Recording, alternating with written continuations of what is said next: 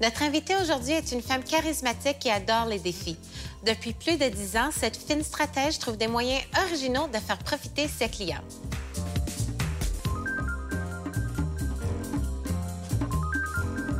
Je suis Vicky Boudreau, directrice générale et co-fondatrice de BICOM Communications. Et je suis une passionnée des relations publiques, mais surtout des gens.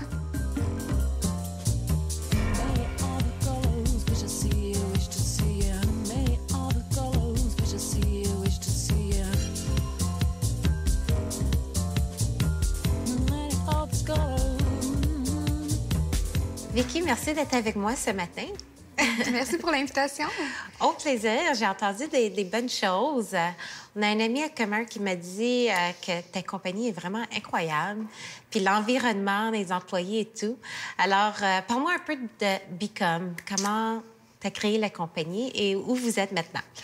En fait, BICOM a été fondé, ça fait maintenant 10 ans, par mon associé et moi. On s'était connus dans un autre milieu de travail et puis on travaillait très bien ensemble.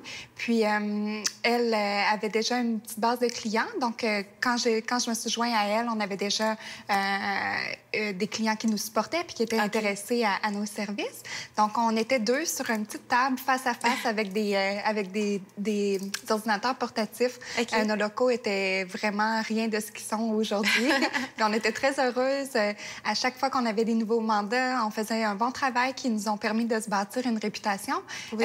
Au début, c'était beaucoup avec des jeunes designers de mode montréalais. Puis rapidement, on s'est fait remarquer par des groupes, des grandes compagnies comme Gap, Old Navy, Banana Republic qui nous ont Toujours fait dans confiance. La mode. Oui, beaucoup en mode au début.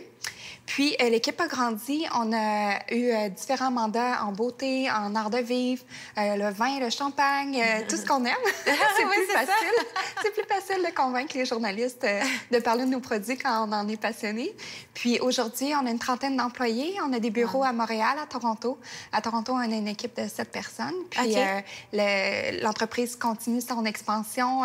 Il y a des nouveaux services aussi qui se sont ajoutés au fil des ans avec l'innovation des communications, des réseaux sociaux, le marketing d'influenceurs. Oui, ça grandit. Et ainsi de suite. Oui, tout à fait. Mais j'ai entendu dire que tu aimes beaucoup New York. Est-ce que c'est le prochain bureau? Ça va de là-bas? Oui. C'est ça le... Oui, en fait, j'ai déjà rencontré des partenaires potentiels là-bas parce que j'ai des clients canadiens qui ont des besoins aux États-Unis. Pour débuter, je veux tenter le terrain en collaborant avec des agences qui sont sur place pour mieux comprendre le marché, pour éventuellement avoir notre propre équipe là-bas. Ouais. Tu vas-tu déménager? Non. J'ai déjà des clients qui ont signalé ou signifié leur intérêt à ce que je déménage à Toronto, mais je pense que tout est possible aujourd'hui à distance. Puis c'est en nommant les bonnes personnes puis en ayant la bonne équipe sur place. Puis je voyage beaucoup quand même. C'est comme ça que c'est possible d'offrir la même qualité de service ailleurs. Mais c'est pas un peu fatigant? T'es quand même une nouvelle maman par le voyage, puis maintenant ajouter New York. En fait, j'ai beaucoup d'énergie. Puis j'ai un entourage incroyable. Au fil des ans, j'ai appris à accepter l'aide autour de moi. Mon mari est incroyable, lui aussi a sa propre entreprise, puis est très occupé. Mais on soupe avec notre fille tous les soirs, ou presque, sauf quand je suis à Toronto. Je suis là tous les matins avec elle. On retravaille le soir, mais maintenant, elle est petite, donc elle se couche tôt, c'est possible de le faire. Mais la fin de semaine, habituellement, si on travaille, c'est des demi-journées, puis on s'organise vraiment bien. Puis on a de l'aide de mes beaux-parents, de ma mère. J'ai de l'aide à la maison aussi. Alors, il y a toute une équipe. Oui, j'ai une équipe. Même récemment, la femme qui m'aide avec l'entretien de la maison, elle prépare des repas. Ça, c'est comme... Oh, wow! Ça doit vraiment sauver du temps. C'est le luxe ultime, d'arriver à la maison et qu'il y a quelque chose de prêt. Souvent, le stress, c'est la fin de la journée. Oui. Oui, donc ça c'est mon cadeau cette année. Bien, tu sais, on parle beaucoup, dans cette émission, on parle beaucoup de femmes fortes qui fait tout, qui portent plusieurs chapeaux, mais c'est aussi important de mentionner le fait que ça prend quand même un bon network de gens qui nous aident. Tout à fait, puis je pense que c'est beaucoup dans l'attitude. Au début, quand j'ai eu ma fille, je refusais l'aide parce que justement, je voulais être la Wonder Woman qui était capable de tout faire toute seule. Pourquoi on fait ça? Je pense que c'est de l'orgueil vraiment mal placé. Puis on se brûle à faire ça. Puis après, on se rend compte que moi, je suis pas payante quand je suis en train de faire l'épicerie. Je suis payante quand je suis au bureau en train d'avoir des bonnes idées puis de travailler avec mon équipe. Puis il n'y a pas de... il y a pas de honte à accepter l'aide qu'on peut recevoir autour de nous. Puis ça fait du bien. Des fois, ma fille, à la fin des vacances de Noël, elle me demandait pour rentrer à la garderie. Ah oui? Je me dis que j'ai pas besoin d'être avec elle toute la journée pour qu'elle soit bien. OK, good to know. Parce que des fois, c'est ça, ça fait peur de... Surtout quand tu es femme de carrière, tu te dis, oh my God, si j'ai un enfant, comment je vais trouver le temps? Puis je veux pas négliger l'enfant et tout. Alors, trouver l'équilibre, c'est pas toujours évident. Oui, puis en même temps, si quelqu'un est entrepreneur, la personne est habituée à être très organisée. Oui. Donc, c'est juste de gérer cette organisation-là de la maison aussi à travers ça. Oui. Mais parlant d'être entrepreneur, pourquoi tu as décidé de te lancer en affaires? Bien, en fait, je vais essayer de faire une histoire courte parce que c'est une belle histoire longue. Moi, je viens d'Havre-Saint-Pierre, qui est un petit village de pêcheurs sur la Côte-Nord. Puis mon père travaillait dans les mines. Il avait un bon emploi comme contremaître. Puis un jour, il a décidé de tout laisser tomber pour devenir pêcheur. Okay. Ma mère était très amoureuse et très ouverte d'esprit. Elle l'a encouragée. À l'époque, les pêcheurs faisaient pas beaucoup de sous. Ça, c'est de l'amour. Oui, c'est de l'amour pur. Puis, il a décidé de devenir inspecteur de bateau pour aller voir comment les gens géraient leurs bateaux, construisaient les bateaux, pour aller chercher de l'information. Puis, il a entendu parler en Gaspésie que les Japonais s'intéressaient beaucoup au crabe. Fait que lui, il est rentré dans son village en grand prophète. Il allait se lancer dans la pêche au crabe, mais malheureusement, il l'a fait un petit peu trop tôt. Puis là, ça fonctionnait pas. Il y avait plus... Mes parents avaient été dans une situation précaire. Puis finalement, les Japonais sont débarqués pour acheter le crabe. Puis il a vraiment fait une grande carrière. Il a travaillé fort toute sa vie. Malheureusement, il nous a quittés, ça fait justement une dizaine d'années. Il n'a pas vu rien de ce que j'ai fait, mais je sais que je prends souvent des décisions comme il m'aurait conseillé. Puis quand j'étais jeune, il me gardait le journal Les Affaires. Moi, je lisais en commençant par la fin, par les potins, pour savoir qui était rendu où dans les entreprises. Mais j'ai toujours été super intéressée par les affaires. Il m'amenait aussi à l'usine, des fois, quand il y avait à négocier des prix. Il m'assoyait dans la chaise et il devait sûrement pas penser que j'écoutais puis j'avais un intérêt, mais... T'avais quel âge? Mon Dieu, j'avais 5-6 ans. Wow! Oui, puis déjà, j'allais vendre des choses au parc, des vieux jouets, des effaces. Je faisais des expositions de dessins, de mode, puis je faisais payer mes amis pour venir le voir. Ah oui, c'est ça. Je me souviens de la journée où j'ai eu 7 $ dans mes poches. Puis je me souviens du sentiment que l'argent m'avait procuré, qui n'était pas un sentiment de toujours en vouloir plus, mais j'allais pouvoir aller au dépanneur sans demander à mes parents. J'avais une liberté complètement. Je pense que c'est la relation que j'ai par rapport au succès puis à l'argent. C'est relié à ça aussi. C'est l'indépendance de faire qu'est-ce qui me fait envie, puis qu'est-ce qui me motive, puis qui me drive. Puis mon associé aussi, on a la même vision. Donc, je pense que c'est pour ça qu'on fait notre travail parce qu'on aime ça. Puis au final, je pense que ça a beaucoup à voir avec notre succès. Ah, mais j'en suis sûre. Tu sais, quand on fait ce qu'on aime, c'est pas vraiment du travail. Non, on compte pas les heures. Oui, c'est ça. Mais en regardant ce que ton père a vécu, les difficultés, surtout dans les débuts, qui est des fois quelque chose que... les gens, quand ils pensent à aller en entrepreneuriat, ils se disent « Ah, je vais être mon propre boss, ça va être plus facile. » Puis c'est vraiment le contraire. Souvent, on fait plus d'heures. Ces difficultés-là, ça t'a pas fait peur un peu, surtout vu que tu as vu ton père vivre à travers ça? Oui, mais je pense qu'il m'a beaucoup donné confiance en moi. Il m'a toujours dit que ce qu'un être humain est capable d'accomplir, nous aussi, on peut le faire. Si c'est vraiment ce qu'on souhaite faire, même si ça nous prend 5 à 10 ans de plus que d'autres personnes, si c'est vraiment ce qu'on veut, on peut y arriver. Puis en même temps, je préfère essayer les choses qu'avoir des regrets. Oui. Oui, c'est dans ma personnalité. Puis là, je me suis calmée parce que sinon, j'essayais beaucoup de choses qui n'étaient pas toujours des bonnes idées. Mais ça, on n'en parlera pas. Je pense que je suis rendue là. C'est souvent... il faut que je me dise, OK, une idée à la fois. Oui, exactement. Puis de se concentrer puis de garder ses énergies sur des projets en particulier. Oui, mais non, ça m'a pas fait peur. J'aurais plus peur de passer à côté de quelque chose. OK, de comme manquer une opportunité. Oui, exactement. Okay. Ouais. C'est ça qui te pousse aussi quand des nouveaux projets viennent à toi? Ah oui, tout à fait. Moi, je m'occupe beaucoup du développement des affaires. Je rencontre des nouveaux clients, des nouvelles marques qui ont besoin de support, de visibilité, puis...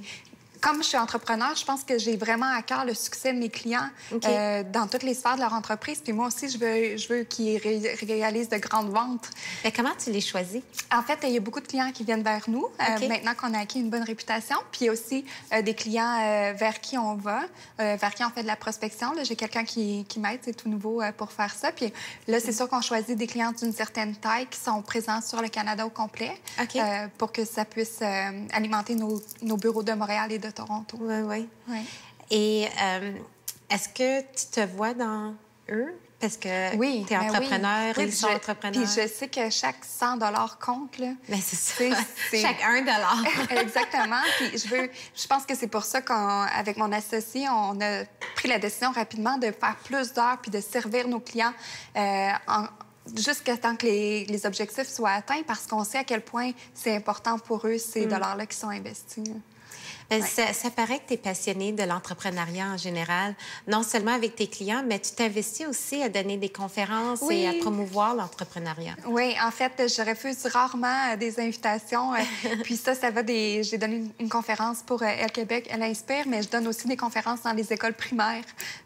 Aussi jeune? Oui. Tu sais, je pense que si ça peut donner une étincelle à un enfant dans la classe, puis pas nécessairement qu'il ait sa propre entreprise, mais de voir que quand on est vraiment déterminé, on peut arriver à nos rêves. Mais je pense que mon travail est fait. Puis je travaille très fort encore aujourd'hui. J'ai travaillé fort, mais il y a quand même une part d'opportunité que j'ai pu saisir, donc de chance. Donc pour moi, c'est important de redonner, parce que sinon, j'ai l'impression que si je redonne pas, ça va arrêter.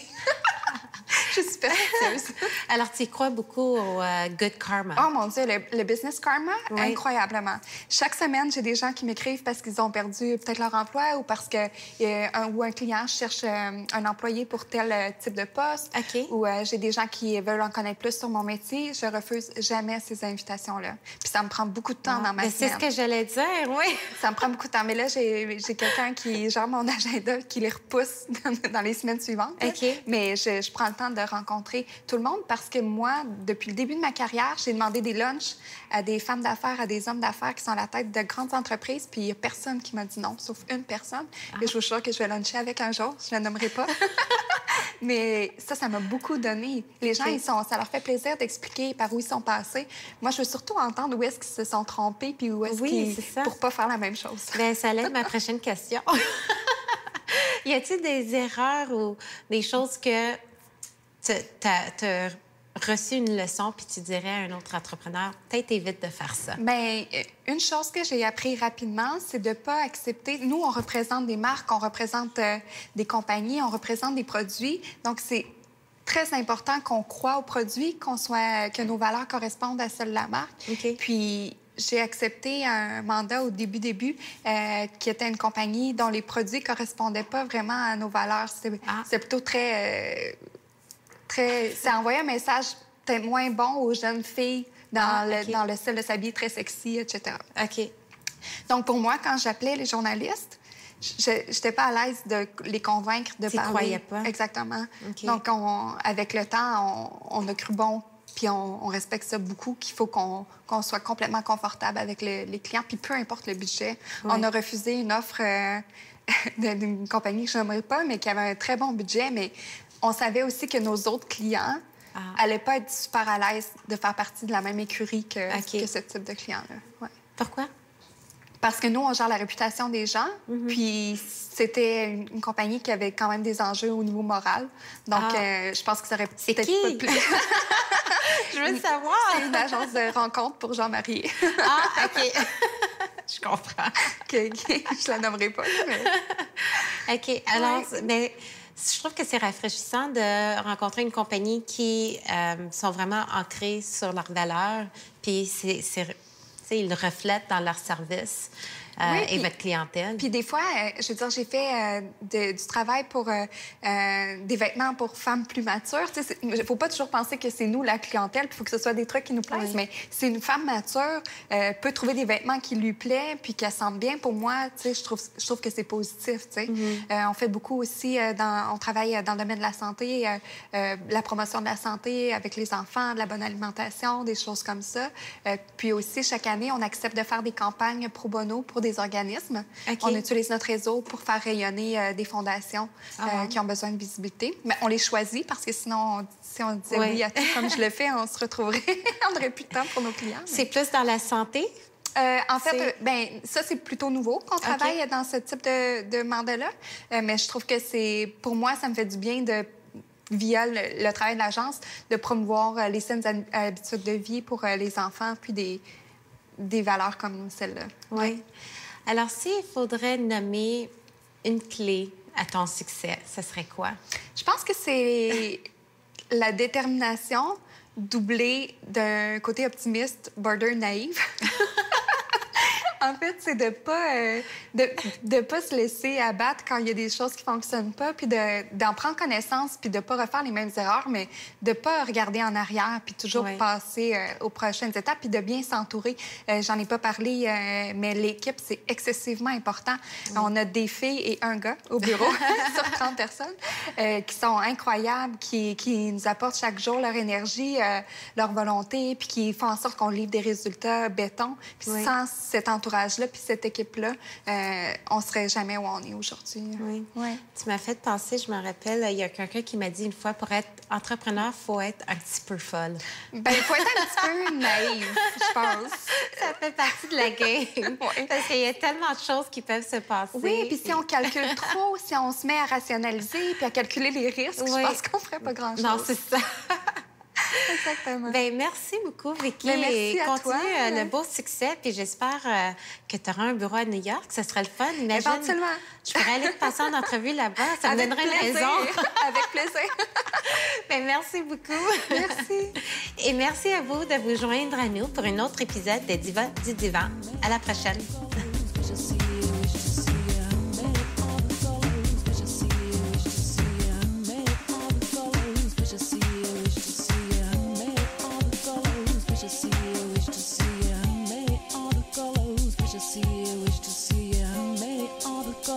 Wish to see you, wish to see you, many all the colors. Wish to see you, wish to see you, many all the colors.